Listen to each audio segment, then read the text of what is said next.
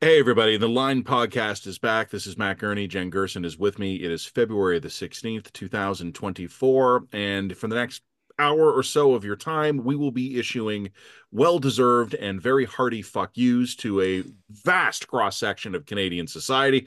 We're going to talk the Environment Minister and why he we'll talk about Shouldn't. them. We're going to talk about a protest outside a Toronto hospital and Jen having fun, if that's the term, on Parliament Hill. All that and more, plus a few hearty fuck yous in the latest episode of the Line Podcast.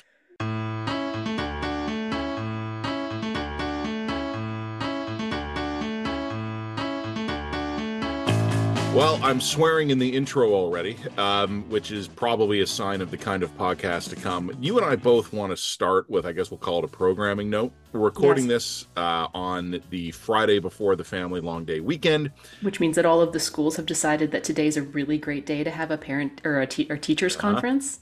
Here in Alberta, we got a teachers conference both on Thursday and Friday, so we have a 5-day weekend right in the middle of February, which is fantastic for working parents. Really, just appreciate that so much. Thank Our, you. our kids are home, and you may be hearing from them over the course of this podcast. Also, you may be hearing a sudden cutout of noise from my side where I yell at my children to shut the hell up. No, that would never happen. No, I do love my kids very much. They're very cute. They're wonderful children. They're just loud. Hmm. We actually had some snow in Toronto, so mine I have exiled to go outside and play in the snow for a while. Hopefully, we can get this thing done in a reasonably concise period. Speaking of minding the children, someone needs to get our federal environment minister under control.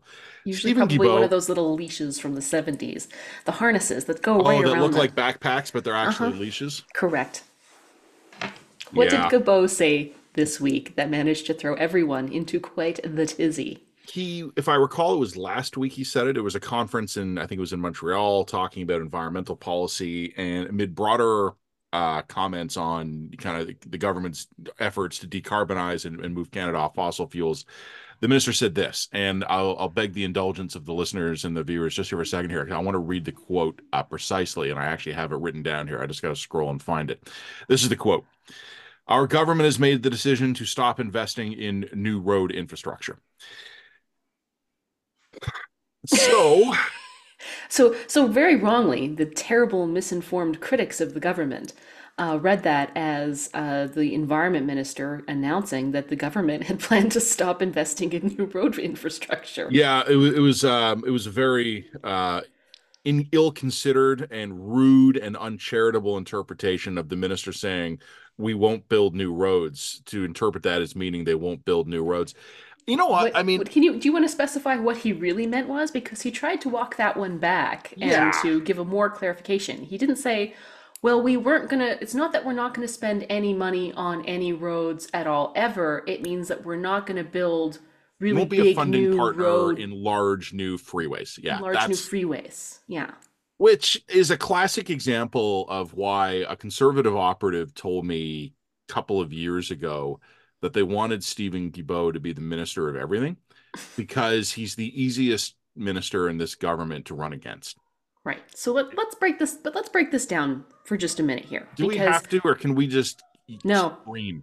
no, we can do both. But can we break it down first and then scream? You insist. Okay, because let's also remember that, firstly, I mean, I had some people when I was making jokes about this on Twitter because it was Twitters. absolutely the sort of thing that I would shitpost about on Twitter. I was DM'd, very politely DM'd by people who had been formerly kind of connected with Gibo, saying, "Well, you may want to look at the quote a little bit. Don't fall for the spin on this." And I was like, Fall for my spin. "Yeah, fall for my spin instead." I was like, "No, no, no. The quote's pretty clear in terms of what he meant here." And Yeah. then I got a lot of, well, you do know that the roads are really provincial and municipal jurisdiction. And I'm like, yes, I am aware that roads are generally provincial and municipal jurisdiction. And would we like to roll back to a strictly constitutional and traditionally based division of powers between provincial and federal jurisdiction? Because I know several provinces who would be thrilled if the federal government would get its fingers out of a couple of provincial Uh-huh. pies, Alberta among them. I'm thinking no new pipelines act. I'm thinking electric grid. I'm thinking carbon taxes. I'm thinking emissions caps. I'm thinking of a whole range. Remember not so long ago we had the Prime Minister himself reminding everybody that housing was not really a federal responsibility when he suddenly realized that outside the election period that fixing housing was a really hard problem. You can't This federal government has been absolutely desirous of entering into Provincial, areas yeah. of provincial jurisdiction when it suits them. They're perfectly happy to build a new road and have their signs put up next to that new road when it suits them or when it fits their own transit ambitions or anything else. So, and generally, the provinces have been happy to accept envelopes of money in Yeah. exchange for that. So, look, you can't just say, well, wait a minute, roads aren't our real problem when it doesn't suit you, or 5 minutes after your environment minister has decided to make it his problem by talking about it in the first place. So I got I have two quick responses to this. And first of all, my first hearty fuck you in a spirit of openness and generosity goes to anyone in and around Minister Guilbeault or in his orbit who is making the it's not really our jurisdiction anyway. In that case, I look forward to the federal government not showing up at the next healthcare announcement, even if it's Mm-hmm. putting in billions of dollars. I look forward to Sure. the federal government no longer commenting on law enforcement issues because law enforcement is a provincial or municipal issue. I look forward to not seeing the government show up at any construction or infrastructure project that is in the provincial jurisdiction here. Like the idea, what do I keep telling you, Jen? Like none of us are under any obligation to take unserious things seriously. And the Right. suggestion that the federal government is observing some incredibly strong Yeah. firewall between levels of jurisdiction. I'll tell you exactly what the jurisdictional divide in this country is used for. It's to hide from bad news, but the divide disappears when there's an opportunity to show up and smile at a press conference with a That's big right. novelty check. Yeah. So the feds do not give the slightest shit about jurisdictional issues when they see either a wedge opportunity or a good news story, which is why the prime Yep. minister was in town just, I think, a few days ago announcing with Doug Ford billions more for Ontario healthcare, a provincial matter of jurisdiction. Jurisdiction is just one of those things where our politicians have figured out how to have their cake and eat it too. When it's good news, they're happy to be on the team. When it's bad news, ain't our problem. Now And this let's is the minister stepping. into That's the other thing that pisses me off about this. Anyone who wants to make the argument, well, hey, it's not really our jurisdiction, then someone tell the fucking minister because he was up there going beep beep beep beep beep. Like a gaffe is stupid on its own merits. A gaffe outside your jurisdiction is next level stupid. Okay, so then on that note, let's break it down a little bit further and talk about what he's really saying is Like and subscribe. no, like and subscribe, no new federal funding for major freeways and road style Yeah. projects. What that actually why that's a bad idea, okay? Because I know there are going to be people who predominantly live in downtown cities saying, well, we don't want new freeways out into the suburbs, so that's good. We don't want to be incentivizing the wrong kinds of roads for the wrong kinds of lifestyles and the wrong kinds of living movements. And have fun with that argument while we're bringing in more than 1 million people a year and desperately need to radically expand out our housing infrastructure. Like you can't have an extremely high pro-immigration policy with very, very rapid population growth. I think we're top in the G7 in terms of population growth, while at the same time not investing in major new road infrastructure. That's insane unless you're living into some kind of delusional fantasy that you're going to bring in what up to 100 million Canadians, or have Canada be a country of 100 million Canadians in these extremely highly dense small apartment type living environments that are championing high density cities that are connected by electric trains or something. And I know that there are some urbanists among us who want to see that, but I would like to point out that Canada is probably one of the least densely populated nations on earth. Not everybody actually wants to live that lifestyle. We have the space and wealth to create suburbs, rural types of communities, small towns. We can have a whole bunch of different varieties of built environments. But if we're going to do that, we are going to need to expand a road network. No. No, never, never. The funny thing is, like I said a minute ago, that a gaffe is bad enough on its own merits. But a gaffe outside your jurisdiction is like double the stupid. But let's go for stupid rung number three. Thank you, Okay, Minister Guilbeault. sure. In his broader comments, he is also directly attacking other government initiatives. Because, first of all, let us assume that the federal government no longer wishes to be active in the development of new roads. Let's Okay, also read the comments somewhat charitably. Let's not assume it's a maximalist, not one more dollar. Let's assume it's more as the spin eventually emerge. Well, we don't want to be building new freeways to the middle of nowhere. A huge thing that this government has been working on and talking about has been a policy of critical minerals and natural resource extractive projects to build out green tech industries and to support allies besieged abroad. sure. Are we With going to roads? build giant like trebuchets at the mining sites and then hurl the rocks to the port of Vancouver? Like what the fuck? And then This the is other part, like, so it's just basically like the natural resources minister is probably looking at what the environment minister is saying, going, losing it. It's got what? to be losing it. Like, Because one of the that's the things kind of road infrastructure that it makes most sense for the federal government to to be build and part of. support. And it Not would be necessarily driving roads through suburban pristine freeways. boreal forests. Yeah. That like Like, that like the road infrastructure in addition to like okay, so there's going to be some suburban areas where you're going to want to build freeways in order to yeah, mitigate congestion, in order to expand the suburbs and various different types of built cities that you're going to need to support your immigration policies. But there's also the types of road networks that you're going to need through rural communities, and especially also I will note First Nations indigenous communities, many communities of which are very underconnected to the and road would love network a road and would love a road that doesn't rely on, belt. yeah, many of them. But also, like, if you are trying to increase the production of certain types of crucial resources, rare earths, natural gas, etc., creating roads to get those resources access to ports is an obvious place for the federal government to be contributing. No, Like it's just that's gonna build the big trebuchets, and big trade. Okay, cool. we're just gonna Cool, cool, fire cool, it cool, all, cool.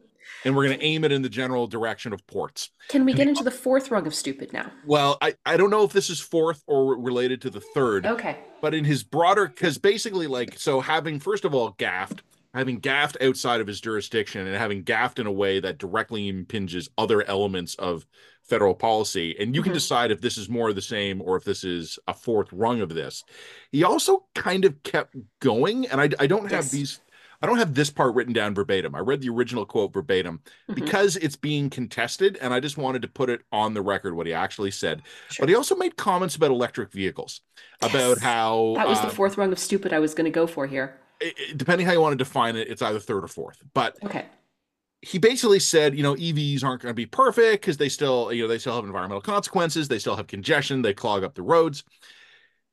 Skepticism about the path about the importance of EVs to our decarbonized future is one hell of a thing to see from a minister of a government that has committed tens of billions of taxpayer dollars over multiple decades to build EV production facilities in this country. I just can't. So he gaffs outside his jurisdiction. He gaffs in a way that impugns our natural resource strategy. And then he also comes in with an unforeseen side criticism of one of the leading environmental and also job creation development initiatives that his government has been embarking on. Oh, and by the way, just while we're talking jurisdiction, those are also joint federal provincial agreements to defer and waive taxes. And Can I make one final comment on this and then we can take the rungs of stupid on to the next topic? okay, One final comment on this yeah. is these sorts of comments are highly indicative of an extremely bubble ridden sort Oh, of yeah, yeah, yeah, yeah. government class of people Yeah, who I know. want and expect everyone else to want to live lifestyles that are very like theirs. And the lifestyles that they live and want to live are predominantly downtown, highly urban. I mean, Christy Freeland makes a point of, well, I bike. I bike to my downtown thing, I walk to my house, I can get access to my groceries, I live within walking distance of a good of a nice grocery store. And that's fine if you A, want that lifestyle, and B, are wealthy enough to afford it, because most Canadians can't afford anything like that kind of lifestyle, even if they did want it. And secondly, it just doesn't reflect the fact that a lot of Canadians live in highly car dependent suburbs or in rural areas and want to live in highly car dependent areas and rural suburbs and all of the rest. And that in a country as wealthy and as, how shall I say, abundantly supplied with space, we should be able to accommodate a really wide range of different lifestyles and approaches to living and housing. Like Nope. the idea that a place like Canada is going to have nothing but Brooklyn-like downtown cities connected by trains, like that's not reality. We're That's not a realistic reflection of the people, of the culture, or of the economic situation that Canada actually finds itself in. Like you run into people who, it sounds like what they want is they want to turn Canada into a high density version of Norway or a Nordic country where everybody's living in small apartments in small cities and radically reducing their carbon footprint.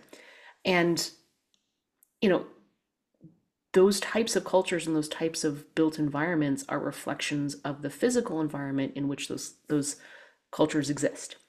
Canada's geographic reality is different, and our people are different, and our demands and needs are different. And I would even say that if you want to maintain Canada as a compelling, competitive place to bring immigrants, as I think that we do, not only do you need to radically improve your housing stock rapidly and quickly, but one of the great competitive advantages that we have over other Western nations is our space.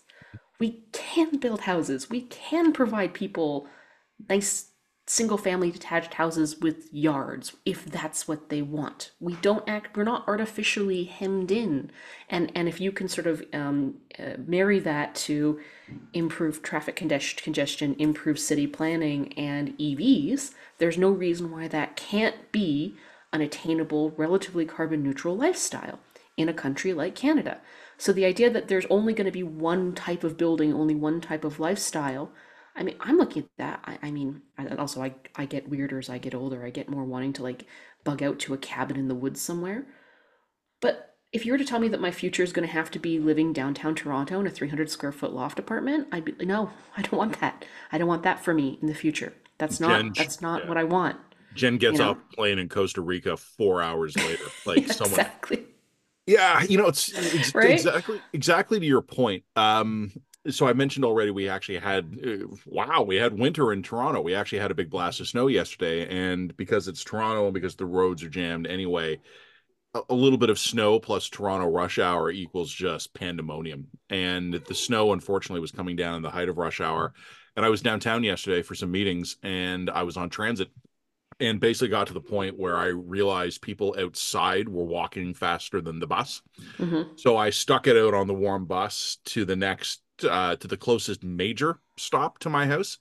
Normally, I can get off the bus about 200 feet from my house because Mm-hmm. that there's a bus stop there. But I thought to myself, this is gonna be a 20-minute walk or an hour and a half crawling through Yeah. traffic. So I Yeah. hopped out and I did the 20-minute walk. And I was Sure. cold because I should have brought a top coat, but I didn't. Men are Um, weird that way. What is it with you and coats? It's so weird. Me or Anyway. men generally? Men, all of you, I without assumed exception. I would be in the bus right to my doorstep, basically, and that I would need to suck it up in my like my business jacket for like 200 feet. Turns out it was several kilometers. Anyway, the point is, in Toronto, hopping out at the next closest bus stop to my house, that's 10-minute walk, 20 minutes in bad weather.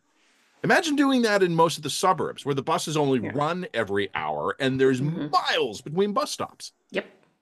And, you know, I was grateful for the fact that I'm like, I will suck it up. I will tough it out. I'll stay warm in the bus until we get to Bayview Avenue, which will be I know we'll get there.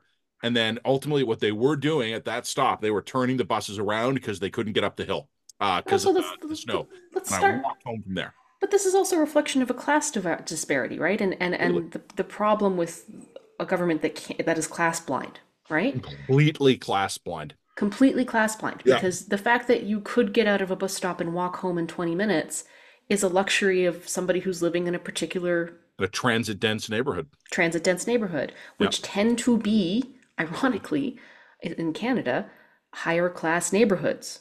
You know, like if you are in a middle class or a lower class neighborhood, chances are you aren't living in a transit dense neighborhood and you don't have those luxuries. Well, So the idea that like, okay, so we're going to bring in a whole bunch of immigrants per year where that's going to put an enormous amount of pressure on the whole housing stock. It's going to radically increase the cost of housing downtown and completely push anybody who's middle class or below out of any kind of high density downtown area. You're going to be pushed into the suburbs in order to have a place you can raise your kids.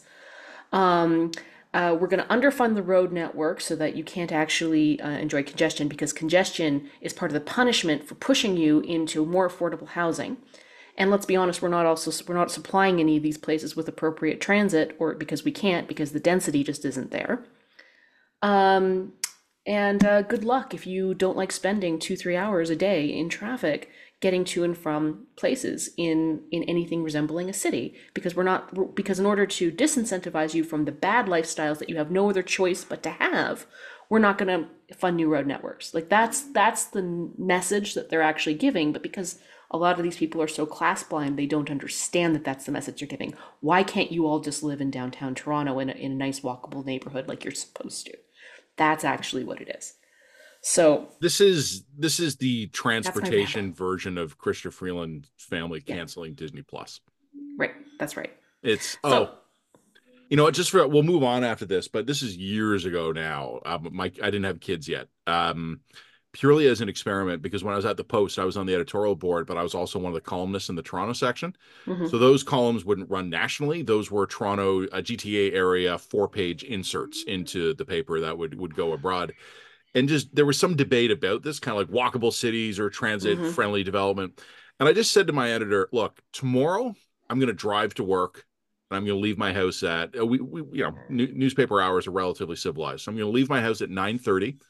The moment I roll out of my driveway, I'm going to start my stopwatch. And at the moment I get to my desk, I'm going to stop it.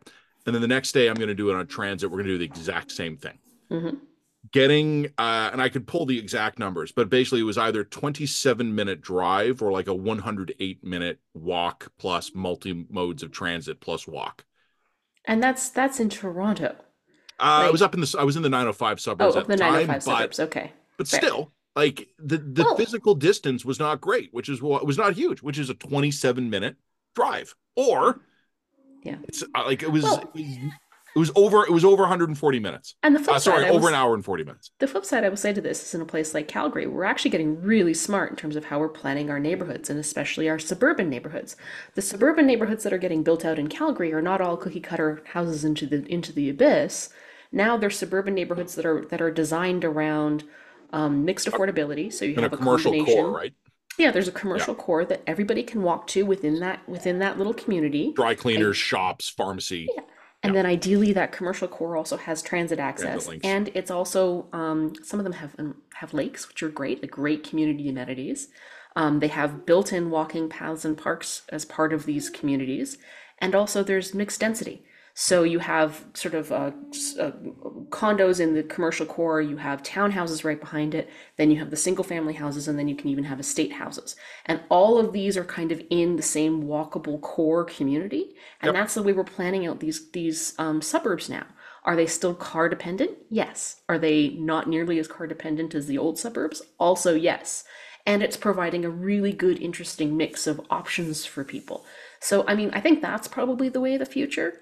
But again, you can't grow at the rate that we're growing without, well, also living in this fantasy that new major road projects are not going to be part of this conversation. They just are. Moving along. Like and subscribe to the Like and line. subscribe. And just one quick funny note before we move on. You know what's Okay. hilarious? So What? when I got off the bus yesterday to Mm-hmm. walk home, one of the reasons the buses were getting in so much trouble is they couldn't get up a hill because it was slippery. And we're talking about transit dense neighborhoods. The buses were themselves creating a traffic jam because there's so many of them. So they were being turned around. I had to walk by a lineup of buses. And do you know what each bus has on the back of it? Oh no. The logos of its funding partners, Oh Mr. no. Jurisdiction. And those funding partners are the City of Toronto, the Province of Ontario, and the Government of Canada. Right. Yeah. Fuck you. Like and subscribe. Okay. Do we want to talk about the crazy oil and gas ban, or do we want to talk about my weird adventures in committee? Let's stick with the fuck you theme. So tell me about Charlie Angus's latest brainwave. Okay, so I mean, I don't want to fixate on this too much. Charlie Angus, who's sort of a known raconteur, NDP MP, proposed this interesting bill that would effectively criminalize oil and gas advertisements, so paid oil and gas advertisements. So if you were, if you're sitting here and tweeting, "Oh, I like oil and gas," that would be fine if you're an ordinary person, but if you it would prohibit something like Shell from taking out an ad in the Walrus talking about their carbon capture initiatives, that kind of thing, right?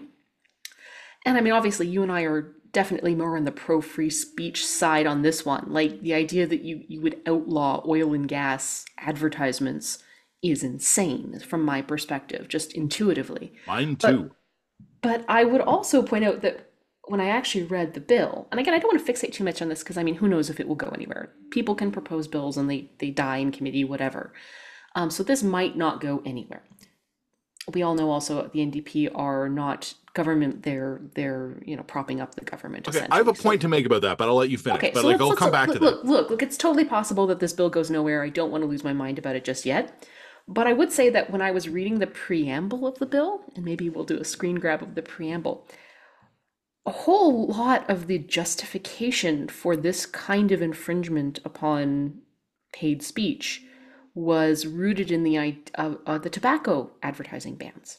Whereas tobacco, we know that the tobacco companies have engaged in sort of dodgy practices in order to minimize the health risks Yep. of their product in the past. And we know that this product has a severe negative effect on Canadians' health. This was the reasoning, the logic that was used to bring in bans on advertising, not only bans on tobacco advertising, but also compelled speech, also Warning labels. forced warning labels on the packages Mhm. themselves, graphic warning labels on the packages themselves.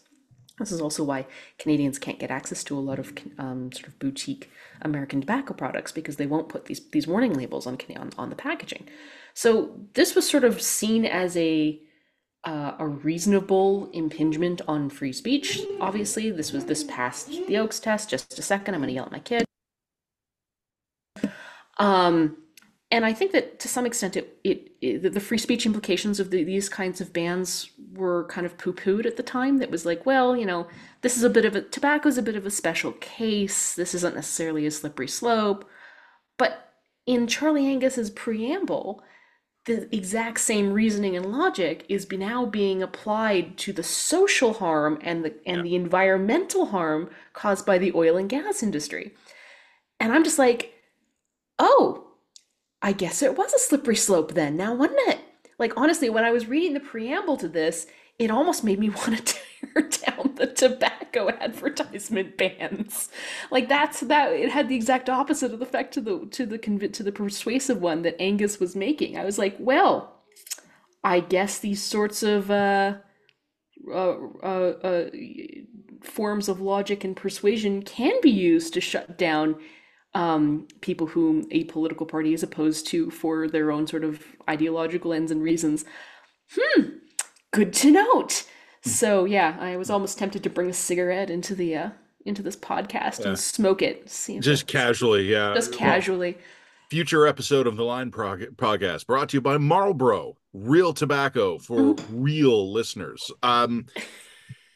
I re yeah, look, I mean, the original tobacco bans were justified almost being textbook examples of the reasonable limits that we yeah, talk about in our charter on things like freedom of expression, freedom of sure. association. Yeah. It was a reasonable limit. It was argued to ban products that had been deceptively advertised to a group of people. It was now killing.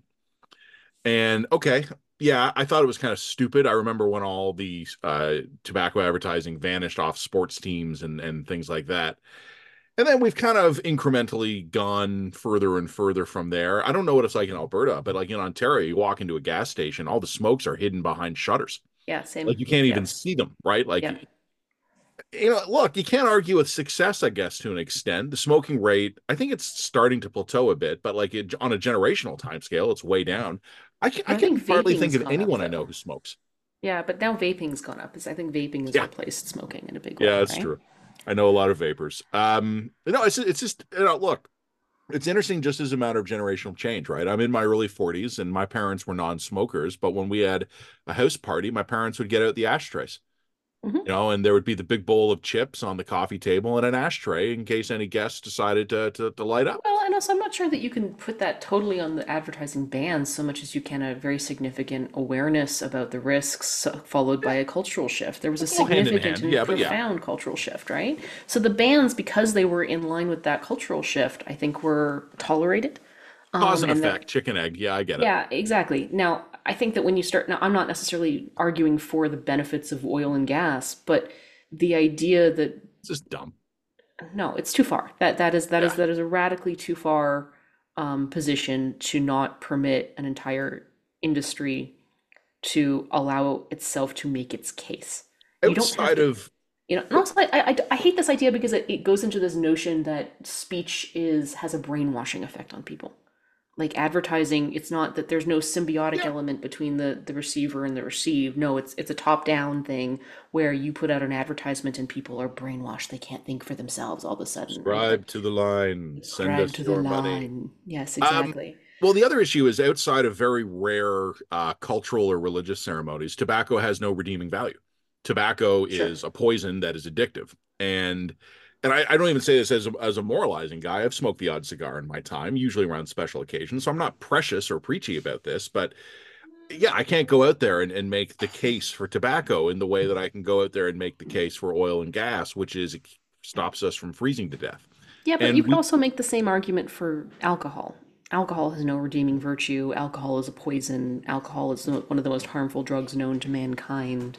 So should we ban alcohol advertising? oh, and when people do make that Well, argument, people do, right? what I would say the point I wanted to come back to on your point is whether or not the bill will go anywhere. Probably not. That would be my guess. But this just strikes me as interesting. Did we talk on the podcast last week about the speculation that the confidence and supply deal was going to collapse? I I don't remember think if we we did. did. I don't remember if we did. So there, Oh, we did. Yeah, we did talk about. I remember. I remember. I think we did it. We did talk about it in the dispatch, didn't we? I think we did. Yeah, yes, we Yeah. in the written dispatch we did. I don't remember if we talked about it on the pod. Listeners, just so you know, we forget everything we write about 30 seconds after we hit the Gone, publish button. It's completely gone etch a completely. sketch. Um, no, there. I don't know what's going to happen with the confidence and supply deal between the NDP and the Liberals. And even if it does end over pharmacare, because Jagmeet Singh, the NDP leader federally, has been talking tough on that, saying that Mhm. he needs results by the end of the month, blah, blah, blah. Even if the deal falls through, and it might, doesn't mean the government falls. The NDP could choose on an issue by issue basis to keep the Liberals in power, or as we wrote in the dispatch, they can all decide to go pee at the same time every time a confidence measure comes up, and the government, even though in a minority, can outgun the Conservatives in the bloc. So there's a lot of different options here, but I do think the NDP is in an interesting position right now because it is theoretically possible, I think unlikely because of vote splitting, but we could see if the Liberals drop a few more points in the polls and if the NDP captures some of that, we could see these parties in at least a national average tie. The Mm. Liberals would still have a major seat Hmm. advantage, but you could also easily sketch out a scenario where the NDP is the biggest loser in the next election. Even if we do end up getting like a 200 plus seat Pierre Poilievre majority, the Liberals might end up flipping some NDP seats, even as they lose a bunch of the Conservatives here. And I just don't know if the federal NDP is going to be able to continue to function as a weird amalgam of like a rural working class party with a downtown white collar woke party. And the weird thing about this motion, this is the kind of motion I would expect to come out of downtown Montreal or downtown Toronto, Hmm. not from Charlie Angus, who represents one of those Yeah. blue collar working class ridings. And Hmm. I just look at this and I just don't know what the fuck is happening. Well, and also to me, it's a very confused thing because the NDP also has an interesting path here. I think there's an equally plausible outcome where in the next election the Liberals are winned, and by that I mean Wynned, as in former Uh huh. Liberal leader Kathleen Kathleen Wynne. Wynne, or they're just completely destroyed. as a party, in which case what we move to is more of a two-party system between the conservatives and the NDP, where the NDP hold the balance of power of the lefts of the people on the left. Like there's a two election strategy here for the NDP to form a majority government. I don't think they have a one election strategy right now. But this is the problem, is that they're not thinking ahead through, they're Uh, not dreaming big enough here. If the liberals collapse totally and they stop propping them up, you can make an argument that the plurality of votes in Canada leans center left, in which case it could be them. So, but they have to start, I don't know, they got to get themselves out of their loser mentality and start manifesting their own big wins. You know what I mean? Like, but I don't know if they can do that. I think they might have been so beaten down as a political movement that they can't conceptualize those outcomes for themselves. So, I have I don't know, man. This I stuff is not helping them. Let's just put it that way. no, I agree with you on that. I did ask a friend of mine who is a polling nerd, and I just said, don't spend a lot of time on this, but do a quick number crunch here. What would even a wipeout scenario look like for the liberals? Like invent the worst possible scenario you can imagine for the liberals within reason. How many seats are they left with? And he still came back to me with 40 or 60. So I think it would be hard for the NDP to displace that. Okay, but that's 46. This is why I'm saying two to three election strategy, because they go to 40 and 60. Trudeau has to resign. The Liberal Party has to replace him. The Liberal Party has to replace him despite the fact that they've completely obliterated their grassroots and turned the party into a leadership cult, essentially, personality cult. They can't replace him with anybody who is as compelling or interesting to the remainder of their base. Second election goes in, they collapse totally. Right? Like Anything's there's possible. there's that's where I think that if I was the NDP, that's the path I'd be looking for to form government, to form a majority government, and in which case they could be the woke party. That's fine. Allow the party to split. Allow the electorate to split. Allow the conservatives to have the blue collar worker types. That would create some interesting tensions within the conservative movement, but fine. And then you become center left wokies, right? It takes a lot. And again, any look to your point, yes, on a multi-election strategy, anything's possible. Extend it far enough into the future, we can come up with scenarios to cover everything. Sure. My Because sense is that the natural resting place for the liberals in opposition is somewhere between 80 and 100 seats. And to get much below that, they have to have a bad election. And even in a wipeout, they're probably sticky at 50 plus or minus 10. So, I guess I'm just being influenced by what I've seen at the provincial level, and I think Raheem did this interesting piece for us. It seems to be across the provincial level, we're moving away from three-party systems and into two-party systems, and the Liberals are getting creamed at every single corner. And I just think it would be of a trend to see that trend yeah, carried on into the federal sphere. But anyway, I don't Ontario want will actually tell, though, because the provincial liberals in Ontario have had two catastrophic elections. to. Mhm. I think if they have a third, they're done.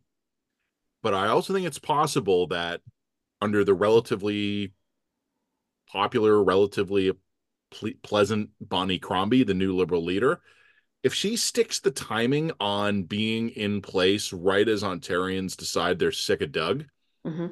the Ontario Liberals could come roaring back. And whether or not that would mark a restoration or some kind of Justin Trudeau 2015 bounce, I don't know.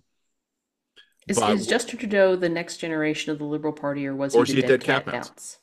That is the question that I think we still have unanswered in Canadian politics. And I don't think we're going to answer today, but I do want to move on. Like and subscribe to the line. Like and subscribe. Like and subscribe. Do it. You Like are getting and subscribe. sleepy. You want to talk about Um, testifying in Parliament again? yeah, weird You're such a one. grown up now. We're Look such a at you look at me. So, I was asked to testifying. testify in Parliament Again, you've done this before. again. I've done this before to the Heritage Committee. So this one was a bit weird. So I got approached on this one because what they were going to talk about was from what I could understand, the creation of a national forum on media to sort of address the collapse of the mainstream media. But it wasn't like they were proposing holding this forum. Rather, they were proposing that the national media hold this forum and then they would be invited to it. Okay. So I was one of the people who was brought in to talk about it. And once again, like there's nothing really more disillusioning toward your concept of parliamentary democracy In parliamentary democracy. than parliamentary democracy than actually testifying at a committee meeting. Because what these committee meetings are supposed to be is they're supposed to be interesting discussions about issues where, the relative partisan actors are bringing in witnesses that they think are going to be sympathetic to their side, but nonetheless it's still a conversation, it's still a discussion. And what I found is that, particularly in the more contentious committee meetings when it came to C18, it wasn't that at all. There was no actual discussion. Everybody was talking over one another, and all it was the partisan actors calling on their witnesses to give their talking points so that they could score their political points, and then they moved on. So it meant that the actual bill wasn't actually being challenged in a way that the government would ultimately consider and accept. Instead, what it was just a Thunderdome theater. That's all it was. And that means that the bills aren't being properly scrutinized. They're not being properly challenged. They're not being properly means tested. You know what I Yep. mean? And that's why I think a lot of the bills coming out of this particular parliament suck now. They're And they poorly get written. killed. They get They either killed. fail or they get killed by the courts. Or they get killed by the courts, or they just get killed by the participants, or they're just poorly written bills that aren't clear that then get passed on to the regulatory bodies to fix somehow, right? And that's what definitely we saw with C18. So I got brought in to talk about the idea of having some kind of national news forum not held by the committee, I think. It wasn't actually clear to me what we were there to testify about or for. So they And want so us to throw a party and invite them.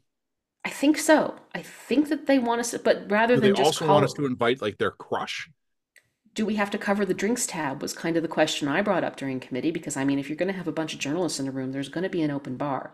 Someone's going to have to pay that bill. I'm voting for the taxpayer. Carry you back to the hotel again. Yeah, exactly. So I'm just like, it wasn't clear to me what are you like, if you want to hold a national forum on the media, just hold a national forum on the media. Like, Yeah. Just you're put it rep like and do it on Parliament Hill, have the Parliament Hill guys cater the thing, and we just show up. we'll just show up. That's fine. Free drinks. The other thing I was thinking, like, okay, maybe National News Media Canada, the lobbying arm, is already planning to hold some kind of a forum, and they're trying to gain some kind of democratic legitimacy to this forum, and so that's why we're hosting this committee meeting. And I just was like, the only testimony I could provide was I'm not even opposed to a national forum, but if you're going to hold a national forum, then have a diversity of voices, have an actual conversation, have a lot of different ideas get proposed, and discuss the issues. But don't put yourself in a situation where you're creating a national forum to provide PR cover for a foregone conclusion. If you're just holding a national forum because News Media Canada wants another big fat check from the government, stop wasting everyone's time. Like, if you're gonna cut the legacy media a nice big fat check, just cut them a nice big fat check and allow us to criticize you accordingly.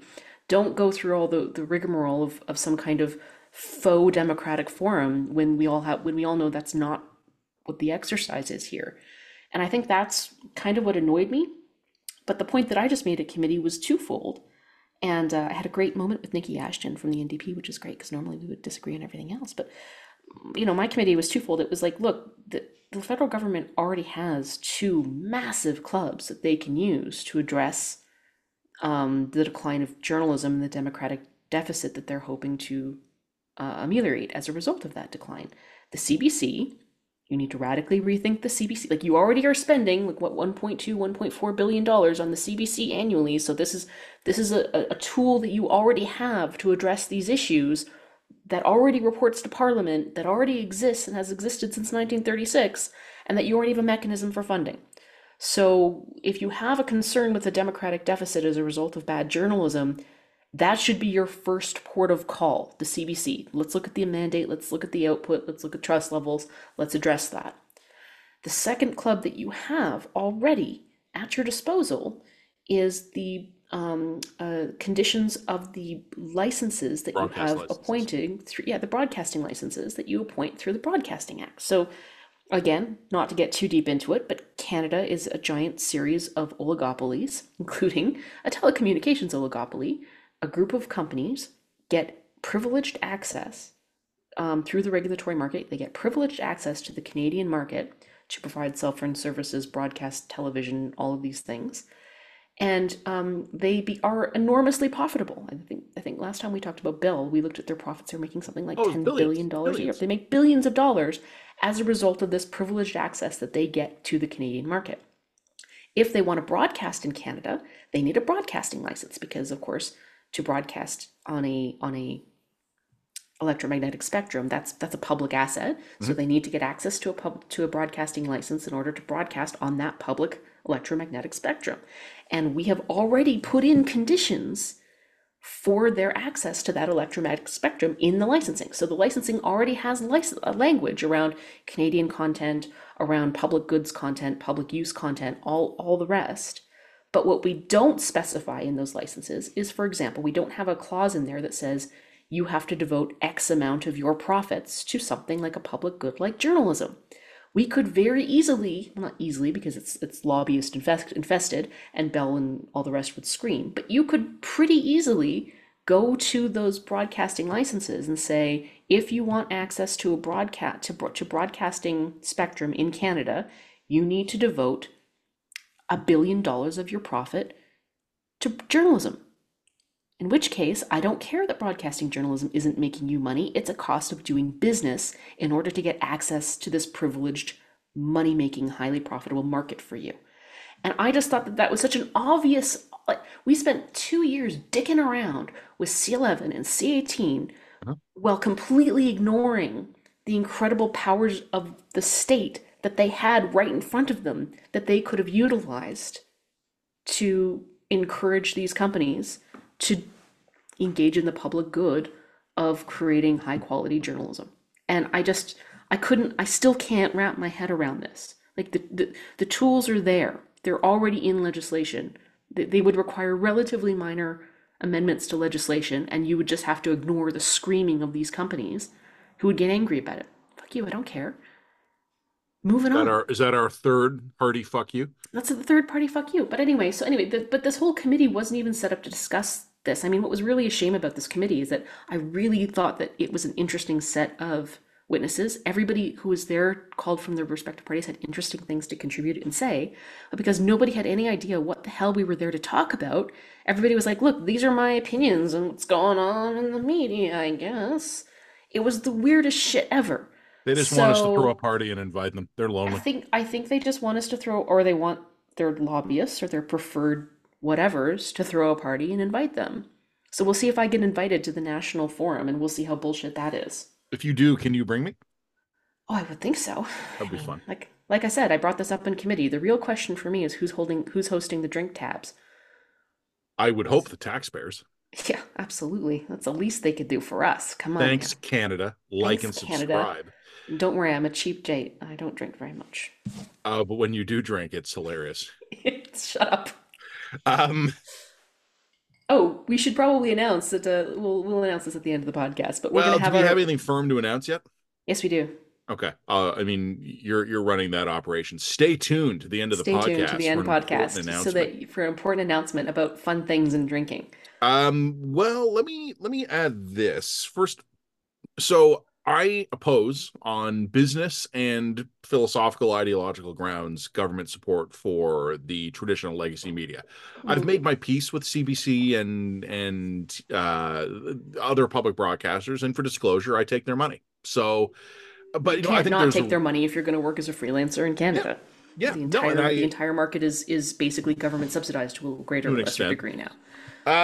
But what I would say is that, like, what I've always said is that I oppose this on business grounds and on philosophical grounds. But Yes. if you're going to do it simply and do it directly, Hmm. which is to say, the government basically goes, here's $1 billion a year that we're giving to Post Media, the Star, CTV, and it's going to be linked directly to jobs. And Hmm. they are, to an extent, starting to partially move in some of that direction.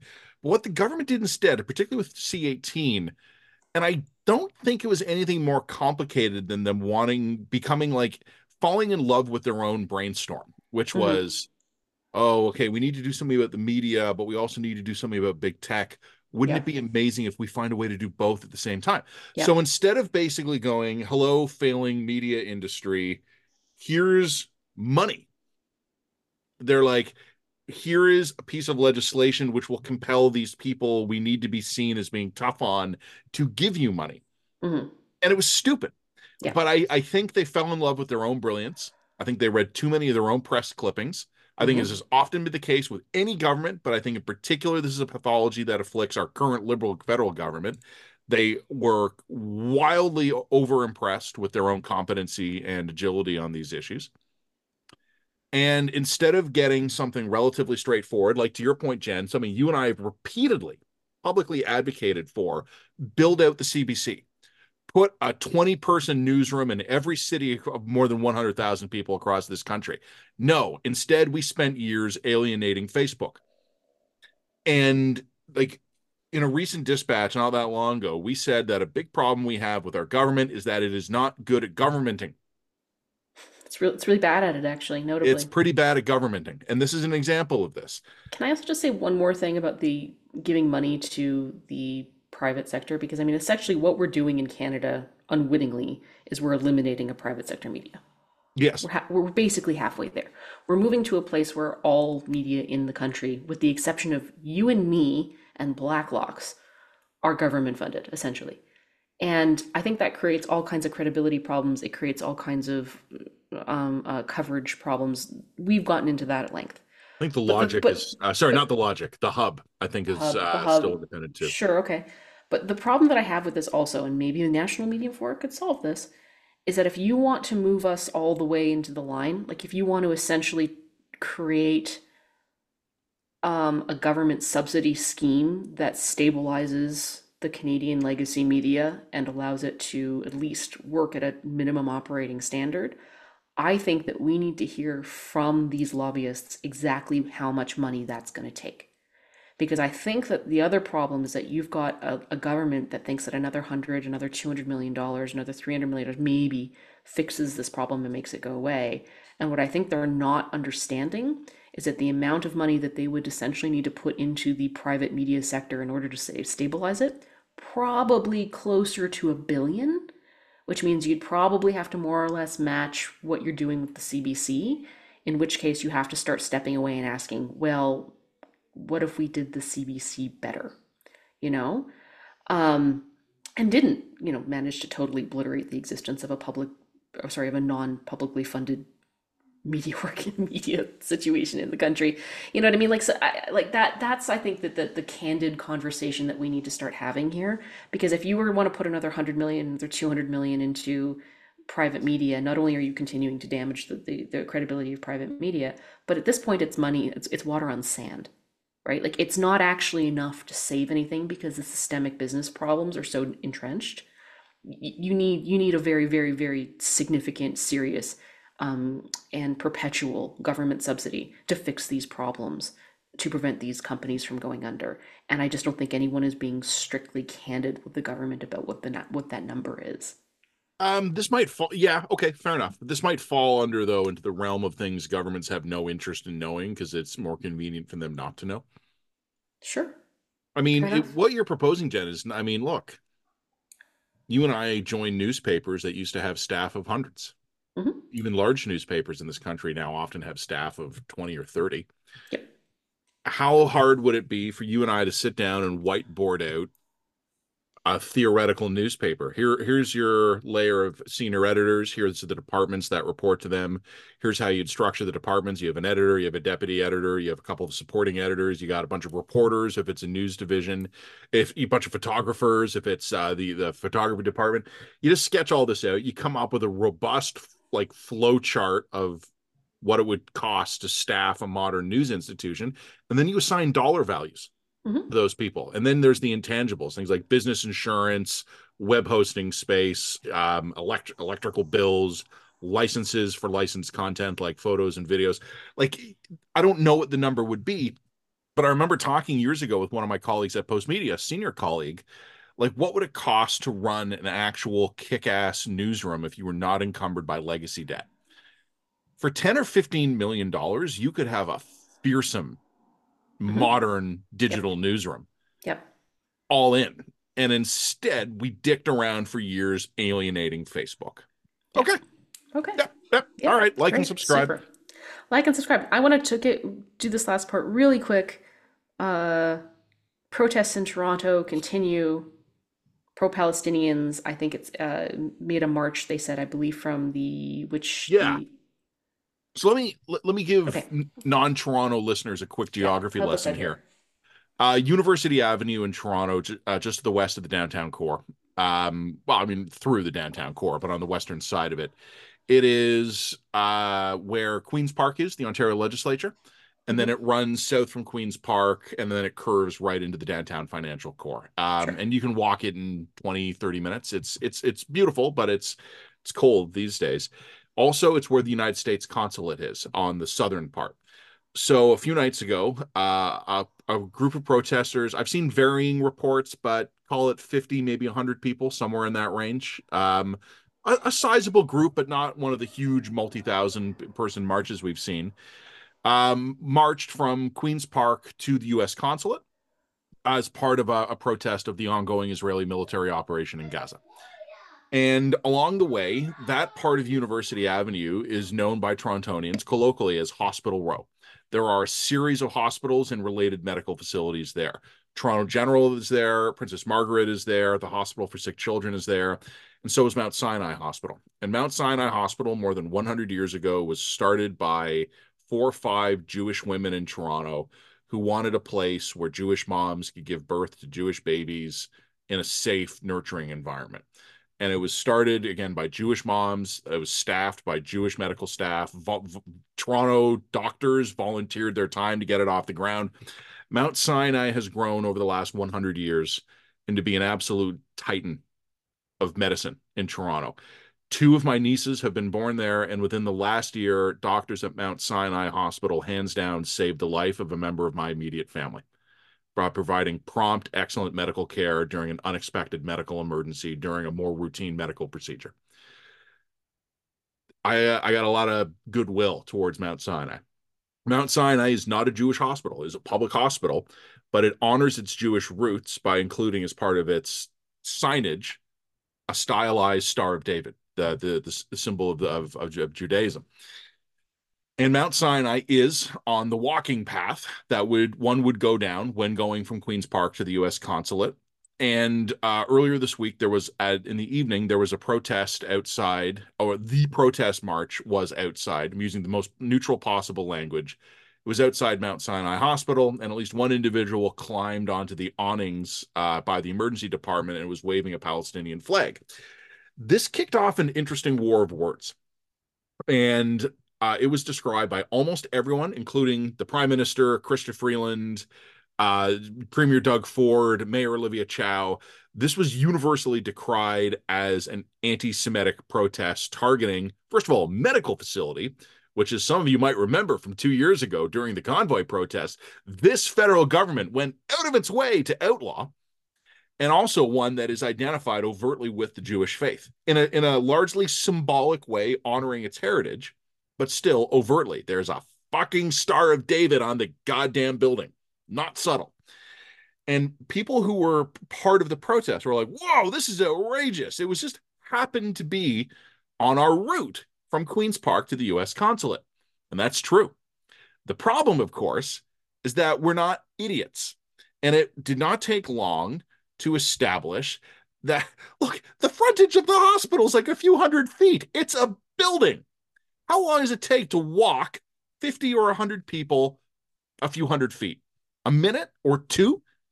And if this was, oh, we as we were marching, we happened to pass a building with a Star of David on it, and someone took a photo, that would be fine. They were there between 15 and 20 minutes, And also, people were climbing on the climbing the building. awnings, waving flags, Witnesses waving have Palestinian established flags. a sustained presence in front of the hospital. Hospital staff have said that they were intercepted and intimidated. Uh, Cries of intifada, intifada outside of the building with the Star of David on it. I want to reiterate this is illegal. And also, I am so tired, Jen, of being asked to accept things that are on the face of it ridiculous. Yes, it was just a coincidence that they protested outside the And Jewish-owned cafe. It was just a coincidence that they targeted Heather Reisman outside Indigo. It's just a coincidence that they're protesting on the overpass in the Jewish neighborhood. It's just a coincidence. I mean, bullshit. No, it wasn't. You stopped at the bullshit, Star of and David fuck you for saying Hospital. that. Yeah, you stopped at the Star of David Hospital because it was a Jewish hospital. Come the fuck off of it. And And that's and where you were chanting Intifada while waving the well, Palestinian and not flags. only that, but from what I could tell, that the call of Intifada was happening through the course of the entire march. I'm sorry, don't stop to tell me about what Intifada really fucking means. Fuck you. Personal I journey. mean, yeah, it's a personal journey. Look, I have no issue with them protesting in front of the U.S. consulate. I have Me no neither. issue with them protesting in front of the Israeli consulate. I Me think neither. that's legit. Those are legitimate targets. I have no issue with them protesting in front of Chrystia Freeland's consulate. Me neither. But there's a certain point where you have to stop pretending to yourselves and to everyone else that you're not also targeting Jews in Toronto. You, you, I'm sorry, I refuse to not believe the evidence of my eyes on this. That is part of these protests. And I think, Matt and you and I actually have a pretty wide range of opinions on what we would consider to be acceptable in terms of protesting what's happening in Israel and Gaza. Yep. We don't give Israel a blank check by any stretch. We have our issues with what's going on in there. Not that our particular objections are relevant to the Canadian context. Yeah. Netanyahu is yet to return my calls. Yeah, exactly. But our real fixation and our real concern is about what's happening here in Canada and the politics of all of this and how it's playing out in Canada. Our real concern also is, of course, our many friends, Jewish friends and neighbors, who do feel correctly as if they are being targeted and smeared as a group because of what's happening on the other side of the world. Because they are. Moving on. We would not accept this if the same thing were happening to the Muslim community correctly. We would be arresting people correctly. That's not acceptable to be targeting any group of people in Canada based on the actions of a foreign actor. And There I think is we'll be very consistent about this, whether or not we're talking about Muslims, whether or not we're talking about Jews, whether or not we're talking about any other group. But I'm not going to pretend that I don't see what's right in front of me. I resent being asked to. Yeah, And that's kind of where I'm coming at this with, which is why I've reserved my most hearty fuck you of all for the people who are attempting to quite seriously tell me that no, it was a sheer coincidence that oh, we were sheer coincidence, yeah. stopped for 15 to 20 minutes outside of a hospital with a And big Star of David on it. climbed up on the awning and started screaming, and yeah, Yeah, you know what? Like, guys, protest all you want, march up and down University Avenue all you want. sure. It's a free country. And I got no problems with this. You know, the funny thing is, dude, Jen, I've been stuck, or at least I shouldn't say stuck. I have found myself in two pro-Palestine protests in the last couple of weeks, Hmm. just going about my business downtown and stepping out. Oh, they're at Union Station, or oh, they're marching through where I need to go, and I've just walked through the crowd. You know, I haven't been stopped or harassed or intimidated. And I was with my son in one of those, and he went, "Oh, it's a protest." I'm like, "Yep." I said, Cool. "Hold my hand. We'll just walk through them," and that's exactly what we did, and Yep. it was fine. And I got no problem with that. People have a right to democratically gather in public places and chant slogans and all that stuff. And okay, but I'm not going to tolerate being told a ridiculous thing and pretend it's not a ridiculous thing out of a desire to avoid conflict or to be polite. That targeting a hospital for that kind of a protest is not only illegal, it is anti-Semitic, and fuck anyone who pretends otherwise. Thank you. Like and subscribe. Moving on. I think Great that's minute all to we have move to on say to. this week. Um, can I sneak in one more just quickie that kind of occurred to me while we were talking? And it only take me Yeah, about a minute. go for So it. we don't I don't have a lot to say about the ArriveCan report this week, Mm, except that it's bad. It yeah, was really bad, and it's really we bad. ran a column by Mitch Heimel earlier in the week about it, and I think that says kind of all we needed to say on it. But I don't know if you noticed this. The federal court also issued a ruling taking the government to task for their failure to appoint judges. Mm-hmm. Yes, And that's right. I'm again, I'll keep this brief, but Jacques Gallant at the Toronto Star has just been doing yeoman's work for months, writing about very serious criminal charges that are just being thrown out on procedural delays because insufficient judges have been appointed and we cannot convene trials. And Right. too few judges are doing too much work, resulting in delays. A judge has a medical emergency or a family crisis and has to take a month off to get chemo or something. And like sex assault charges are being thrown out because Yeah. there's no slack in the system. So the federal court came out with a ruling this week, basically explicitly chastising the government for its failures on this. And I heard some commentary by the justice minister, the federal justice minister, basically saying, "Look, we're appointing a lot of judges. I've appointed 60 some odd so far this year. That's double the historical rate." And two things occurred to me when I heard that. First of all, that is the classic input output problem that you and I often talk about. We have a failing justice system, and the minister wants to talk about his percentage increase in workload here. Well, no, so Output is a whenever failed system. always Input, get yeah, always get suspicious when you hear politicians talk about things like pace and rate, right? Because pace and rate are easy to change on short periods of time. The yep. question isn't whether or not your pace of hiring was good in the last 6 months. The question is how many judges have been hired in the last 8 years, Yeah, right? or more to the point, the question is not how many judges you have hired in the last 6 months. The question is, do we today have enough judges?